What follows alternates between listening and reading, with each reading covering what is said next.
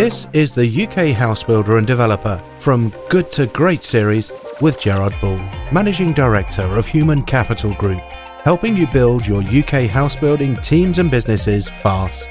We find the top 15% of talent in the market by harnessing the power of big data, 24/7, 365 digital automation platforms, and inbound strategies. Leveraged by 20 years successful mid to senior level recruitment experience. Welcome to the first in our Good to Great podcast series, where we'll be discussing the issues affecting the UK house builder and developer market with a real focus on what the best companies and leaders do to drive their businesses and teams. Whether you're a CEO of a PLC or you've just started your own small to medium-sized enterprise, we'll bring you the content and expertise to help solve any problems you have. In this first episode, we catch up with Countryside's Chief Executive Ian Sutcliffe. Since taking the helm 5 years ago, he's taken the company from strength to strength, relisting it on the stock exchange in 2016 and doubling the size of its workforce. Countryside is the fastest growing house builder on the UK stock market today, and it's a huge privilege that Ian joined us to share his leadership insights and experience with the industry. Thank you very much for coming along to speak to us. What I really want to understand is first of all, how did Ian Sutcliffe go from oil and gas industry, where you worked for 20 years, and then came into the housing industry? I came into house building 13 years ago, having spent just over 20 years straight out of university working in the oil and gas business. Quite a different type of business, although my background really was in development and developing petrol stations and that side of the business.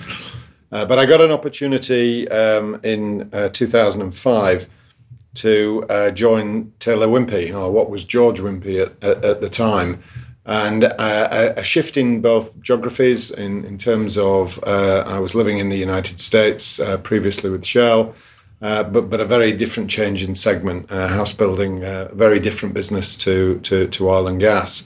I think the attraction was when you work in house building, you get to really make a tangible difference. You change people's lives, you leave a legacy behind of the developments that you do.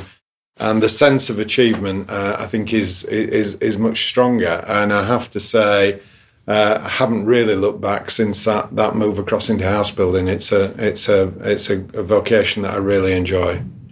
In terms of what you learn in the oil and gas marketplace, and let's face facts, the size of the projects in oil and gas, we're talking, multi-billion pound projects.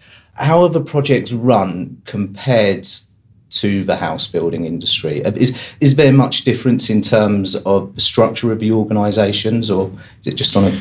I think in the oil business generally, the nature of investments is so large. They're typically hundreds of millions or billions of pounds when you're building refineries or offshore production platforms or even pipeline infrastructures across countries.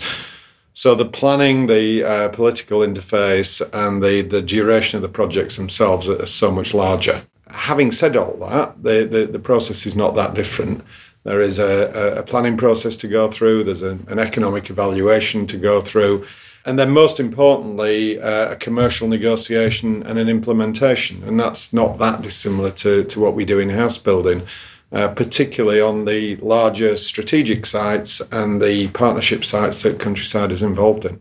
And when you came from the oil and gas industry into the house building industry, did you hit the ground running, or was there a steep learning curve? It's a very different business. And, coming in as I did as Chief Operating Officer at Wimpey, I was fortunate to be surrounded by people who were steeped in the industry. They'd been around the industry for tens of years and knew all the detail of it. Yes, of course, there's a learning curve. And, I can't pretend to be the expert that people who've worked 30 or 40 years in the business are.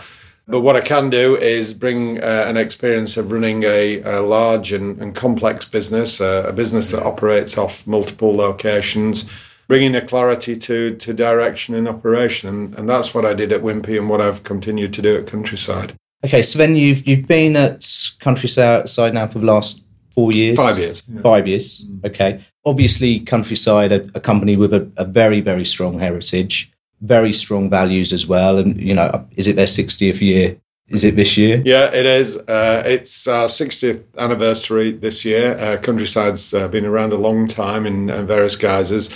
Founded by Alan Cherry back in 1958 in the Essex home counties and Hertfordshire and around the electrified railway lines coming out of London, the commuter towns. Wow. The business has evolved enormously. It's evolved to be a business now that is all the way around the M25 and including many of the London boroughs. But we've also spread our wings into the Midlands and into the Northwest to Liverpool and Manchester. The business for much of its time has been a private one. It was listed previously on the stock exchange, but delisted it through the recession when it went into the ownership of Lloyds Bank. So it's had its highs and lows. I think what it has got though, it's got great heritage in the way it does business. Yeah. Great heritage in the way it builds partnerships with landowners and local authorities.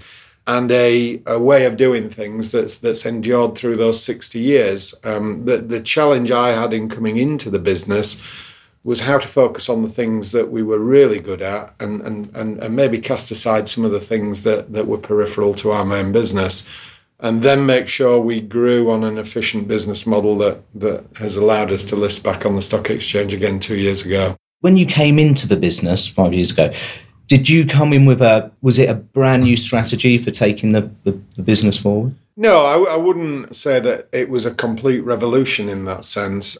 My brief was threefold. Firstly, to give a clarity to the strategy. The two main things that Countryside has been really good at over the years is developing long-term strategic land in the home counties around London. And secondly, its partnership business of larger scale urban regeneration in the London boroughs and some of the regional cities. And those areas take a long time to build up expertise. They take a long time to build up the pipeline of work that we have. And we didn't want to lose those. Those were integral parts to what Countryside stood for. The second bit I did have to bring a closer edge to was really then just the operational discipline of delivering those two main strategic objectives. And that means making our business efficient, not losing the things that differentiate our product and differentiate our placemaking, but delivering them in a much more efficient way than we had been doing. And then the third arm to it was to grow the business. The business was subscale 5 years ago on both the partnership side and the house building side. And we needed to get that to be a size where we could compete with the other volume house builders in terms of delivering the major sites. And in terms of though, how do you come into a business which has got some strong personalities in it? And I'm talking more as a leader and come in and really get the company all on board with your ideas. How do you do that? What was the plan from day one? Well, I think that you have to build around you an executive team, a coalition of the existing directors, if you like, that share the vision of what we want to be. Two of the founders' sons, Graham and Richard Cherry, were very much still part of the business when I arrived. And they brought with them a wealth of experience and a wealth of history within Countryside. And I can't pay tribute strongly enough to Graham and Richard in terms of the way they embraced the strategy that we needed to follow in order to make ourselves successful in the current environment. But in terms of articulating the strategy going forward, it wasn't a complete revolution. It was about dropping some of the things that perhaps were peripheral to our main activities. So we stopped being a contractor for other people. We stopped dabbling in retail and commercial properties. We stopped being just a seller of development land, and we focused on the two arms of strategic-led house building and the partnership business with the local authorities. And Graham and Richard headed up part of that each, and that's how we set off going. But going beyond the initial executive team, of course, there are many more people in a business that you have to bring in on board in terms of what we're trying to do. So first step is really giving people the big picture of where it is we're trying to go, what we're trying to achieve, and what their part is within it. So if we get everybody pulling together to a common objective, then we've got a chance of achieving it. And that strategic objective was really about growth. It was about resilience in terms of making sure that we were strong throughout the house building economic cycle. And thirdly, making sure that the returns that we could give to shareholders once we launch back on the stock exchange were going to be better than they could get with other house builders. And that really has been our platform. Now, that top-level strategy is really just the headline, and all the actions that take place underneath are 1,000 different decisions every day. But if people know where they're pointing to, and then you give them constant feedback of how we're progressing to that, then the individual decisions become easier to understand and easier to align to. And this is me just thinking, I don't work in a company this size, but the communication to those individuals, what are the mediums which you use to get that story down from you down to the site managers, to the people on the front desks? Well, electronic media is great, whether it's podcasts, whether it's videos or email, but nothing really beats face-to-face. And what we instigated 5 years ago was that with all our regions, we would have a monthly update on just how we were doing. And I and the other members of the executive would stand up for 30 minutes and just update the business on all the big things that we were doing and how their business fitted in with that bigger piece. And then at the end of it, give them the opportunity to ask questions. Now, when we first started doing this, we didn't get many questions. But as people became comfortable with the fact that you could ask anything in these sessions, and if we didn't know the answer, we didn't know the answer. But we wanted to make senior management accessible to everybody in the business. And that means going out and repeating these messages on site. It means making sure that all people in the organisation get a chance to ask the difficult questions. And gradually over time, the numbers of questions increase and people get comfortable that they can ask those questions, even the difficult ones.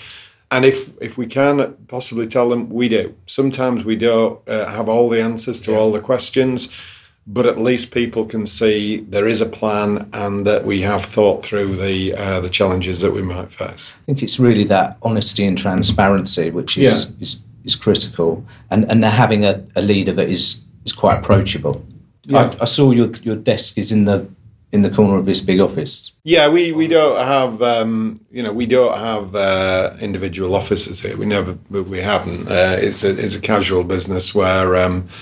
We all work here together, and I sit next to some of the more junior people, and we're pretty mixed in as we go. So that gives a degree of access, I think, going forward.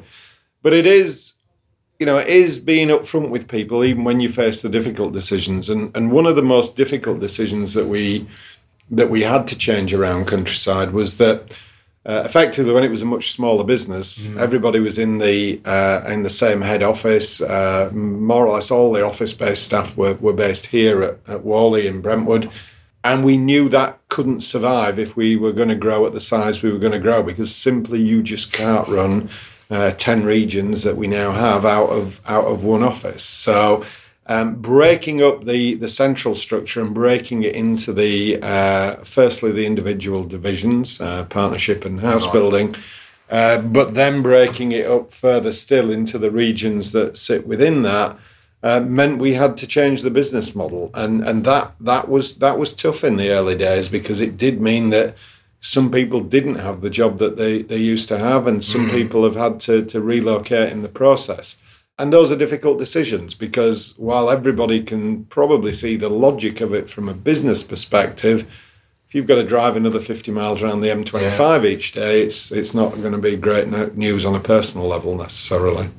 It's hard to recruit for when you've got to send them around the M25. It is. And what's happened, I think, with the pressures on recruitment over the last 5 years, and it's true from subcontractor trades on our sites to people who work in our office, through the recession you might have to drive 50 miles a day on the M25 because jobs are just not plentiful. As the pressure on workforce has increased, people don't need to travel, and therefore we've got to make sure that our operation and our people are as close to the markets that we serve as we possibly can. And that's meant us opening new offices in new locations over the last 5 years. We'll come back to that. But, in general, Vid, the growth of the company has been pretty phenomenal. You've almost doubled the employee base in the last 4 years. Yeah, we have. Yeah, I mean, the growth on any metric you choose to look at. I mean, one of our big platforms was we thought we could grow faster than any of the other house builders. Our completions grew by 27% last year. Right. I think our nearest competitor was probably Bellway, and that was less than half of that number. So we are outgrowing the rest of the business in both completions, in terms of profit, and I dare say in terms of recruitment, although those are more difficult figures to get hold of.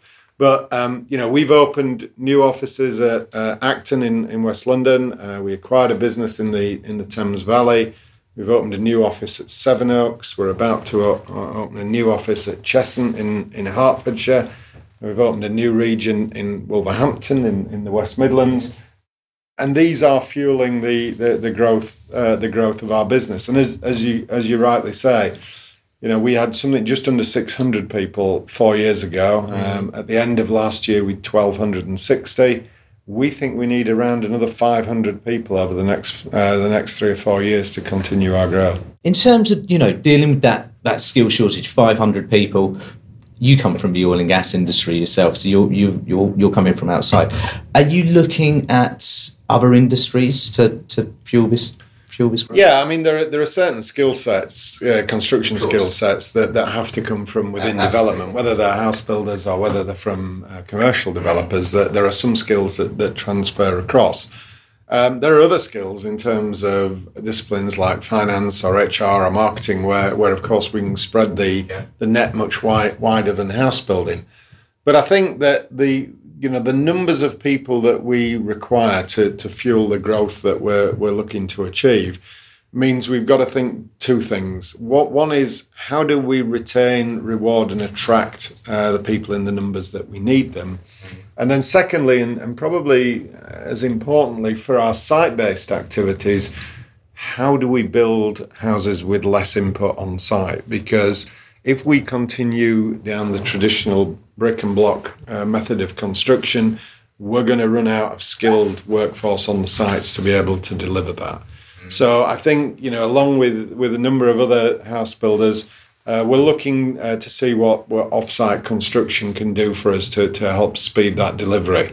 Already, nearly half our production is through open panel timber frame. Now that in itself is produced off-site, but what we're looking at is to say how do we take that one step further? How do we make not a complete modular building as such, but how do we move to a closed panel timber frame system, for instance, where the insulation, the windows, the first fix plumbing and electrical, and the plasterboard are all together on the wall section when it arrives. So we reduce the amount of work that needs to take place on the site. Now, our subcontractors shouldn't worry that suddenly we're going to need less subcontractors. That's simply to manage the scale of growth that we're aspiring to achieve.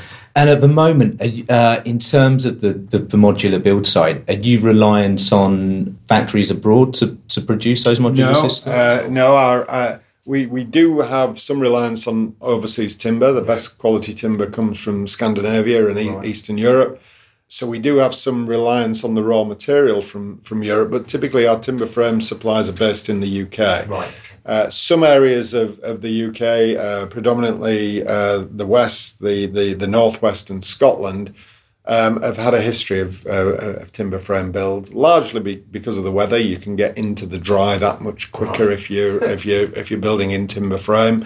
So there are areas there where it's a natural place for us to start. But we've spread our timber frame business from the Northwest into the Midlands, into our West Midlands business, and we don't see any reason why we can't spread that into other parts of the country.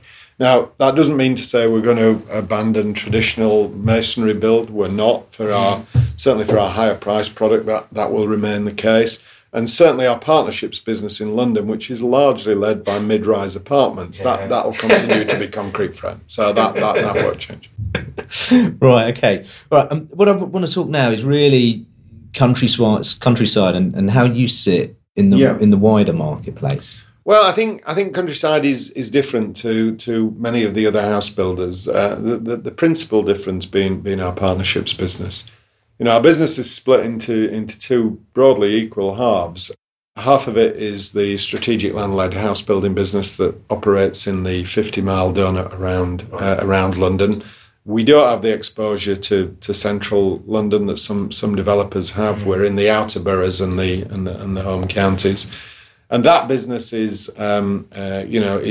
based on a strategic land bank that goes back 30 years. So, that business has a very secure supply of land coming through. It's bigger sites, it's greenfield sites typically, and it's larger master planned communities.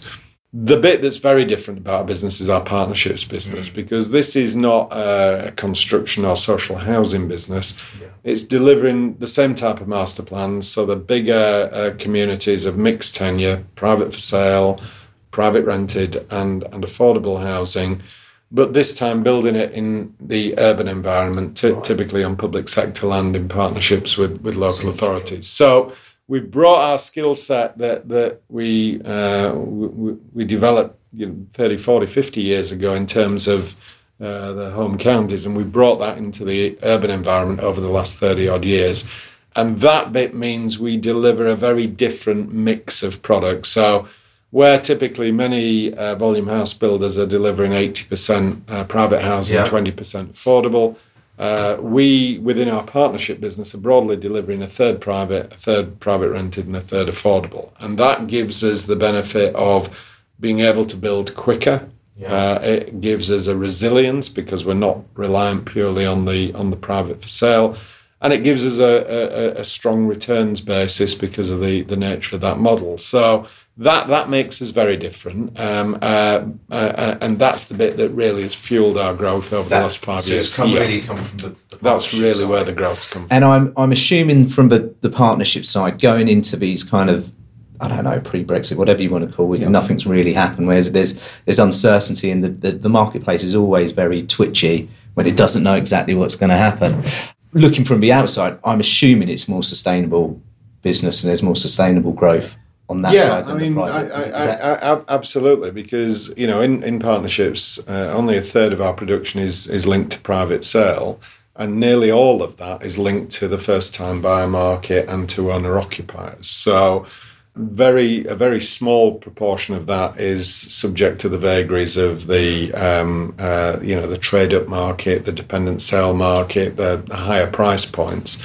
96% of what we develop privately goes to owner-occupiers. We don't sell overseas. We don't have a big investor purchaser base. So we made a choice about 3 years ago that we needed to manage the affordability of that private product to be in the price points where there was the strongest demand. And that typically means under £600,000 in London and the South East, and under £300,000 in Birmingham and the North West. And that has really found a sweet spot because that part of the market is going very strongly. I think the higher price points clearly are facing headwinds, not just from a stickier trade-up market in the second-hand market, obviously increased stamp duty above £900,000, but also because many of those purchases at those higher price points are discretionary. People don't have to move at that point.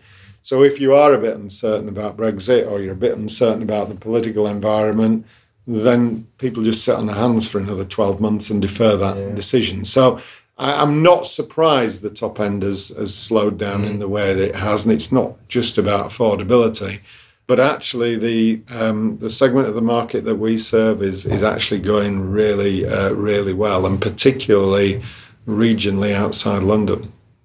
Look, obviously, I don't want you to give away the secret recipe or anything, but looking from it from an outside in this, in the climate we're in, it looks a really robust organisation. You've got more legs on the table than most organisations, and I always just wonder why everybody has not done partnership schemes Well, I think, partnerships are like strategic land. You can't get into them quickly.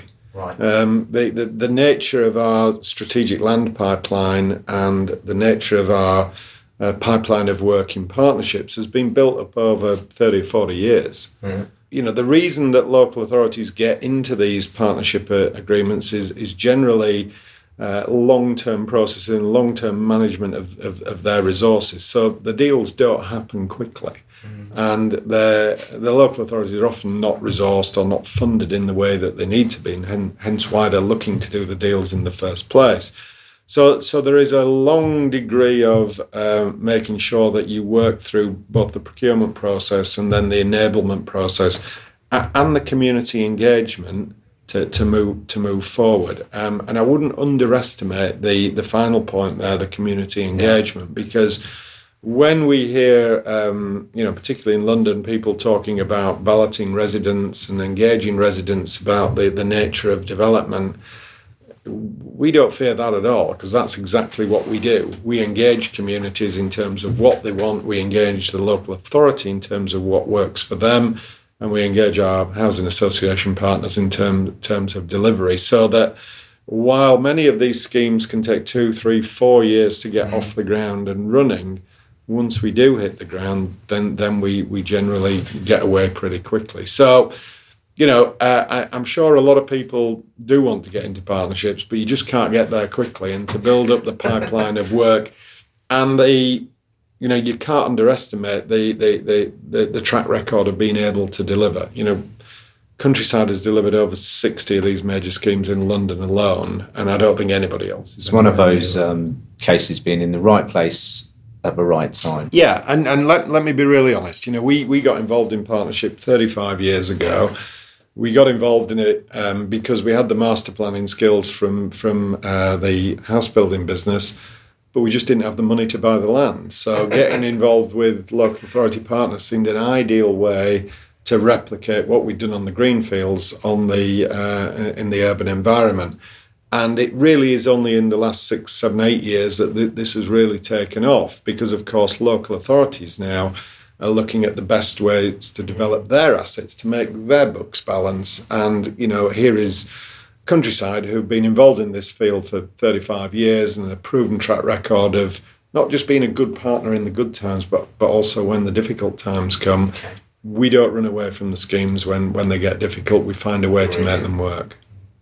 And then just finishing on this point, your vision for the next 5 years is difficult, sometimes difficult to look at, but for the next 3 years, what's your vision for Countryside? Well, I think that looking forward, our growth story, one of the questions that we get asked is, we've had 5 years of fantastic growth. We really have. But our growth story is far, far from done. We don't see that ending really anytime soon. We see a huge fundamental requirement for housing, particularly in and around London.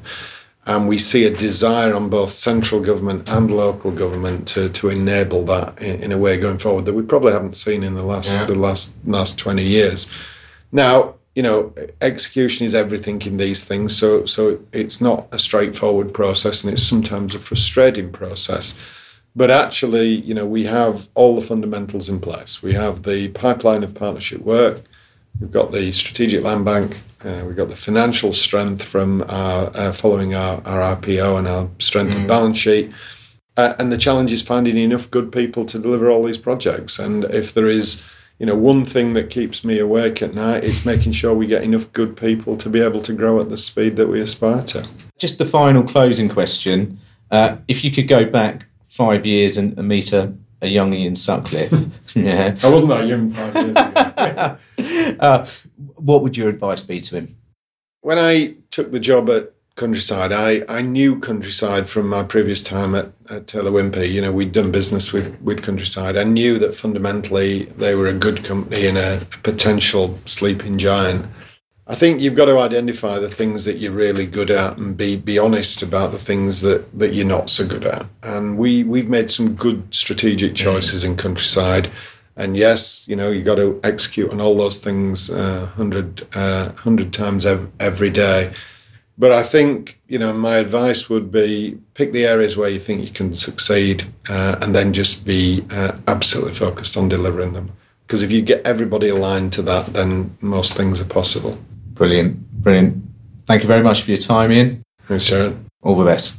Since Ian spoke with us a few weeks ago, Countryside has continued to push harder across the market and has just completed its acquisition of Westley, a circa 1,000 unit business. Countryside is a company going through phenomenal growth, and in his interview, Ian told us that what's key to him and what keeps him awake at night is finding enough good people to deliver at the speed the company wants to grow.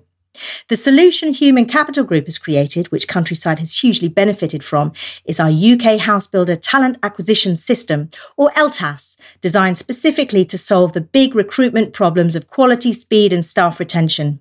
In short, the LTAS harnesses the power of big data and digital inbound one-to-many platforms and strategies, all leveraged by 20 years of hands-on recruitment experience to the mid to senior level market. If you're interested in seeing how the system can help your business grow, then please book into one of our Talent Blueprint strategy sessions. Within the session, we'll explain the number one tactic of attracting the top 15% of leadership talent to your business, advise you on how to halve the time of your recruitment process, and leave you with a plan and some strategies on how to improve your recruitment campaigns. We offer 5 strategy sessions a month on a first-come, first-served basis. Either call 0203 800 1080 or go to our website www.hc-group.co.uk and click on Talent Blueprint Call, where you can access our diaries. We look forward to hearing from you. Discover how to build your UK housebuilder business and attract the top 15% of leadership talent using one-to-many platforms, automation and 24/7 365 proven digital strategies before your competition.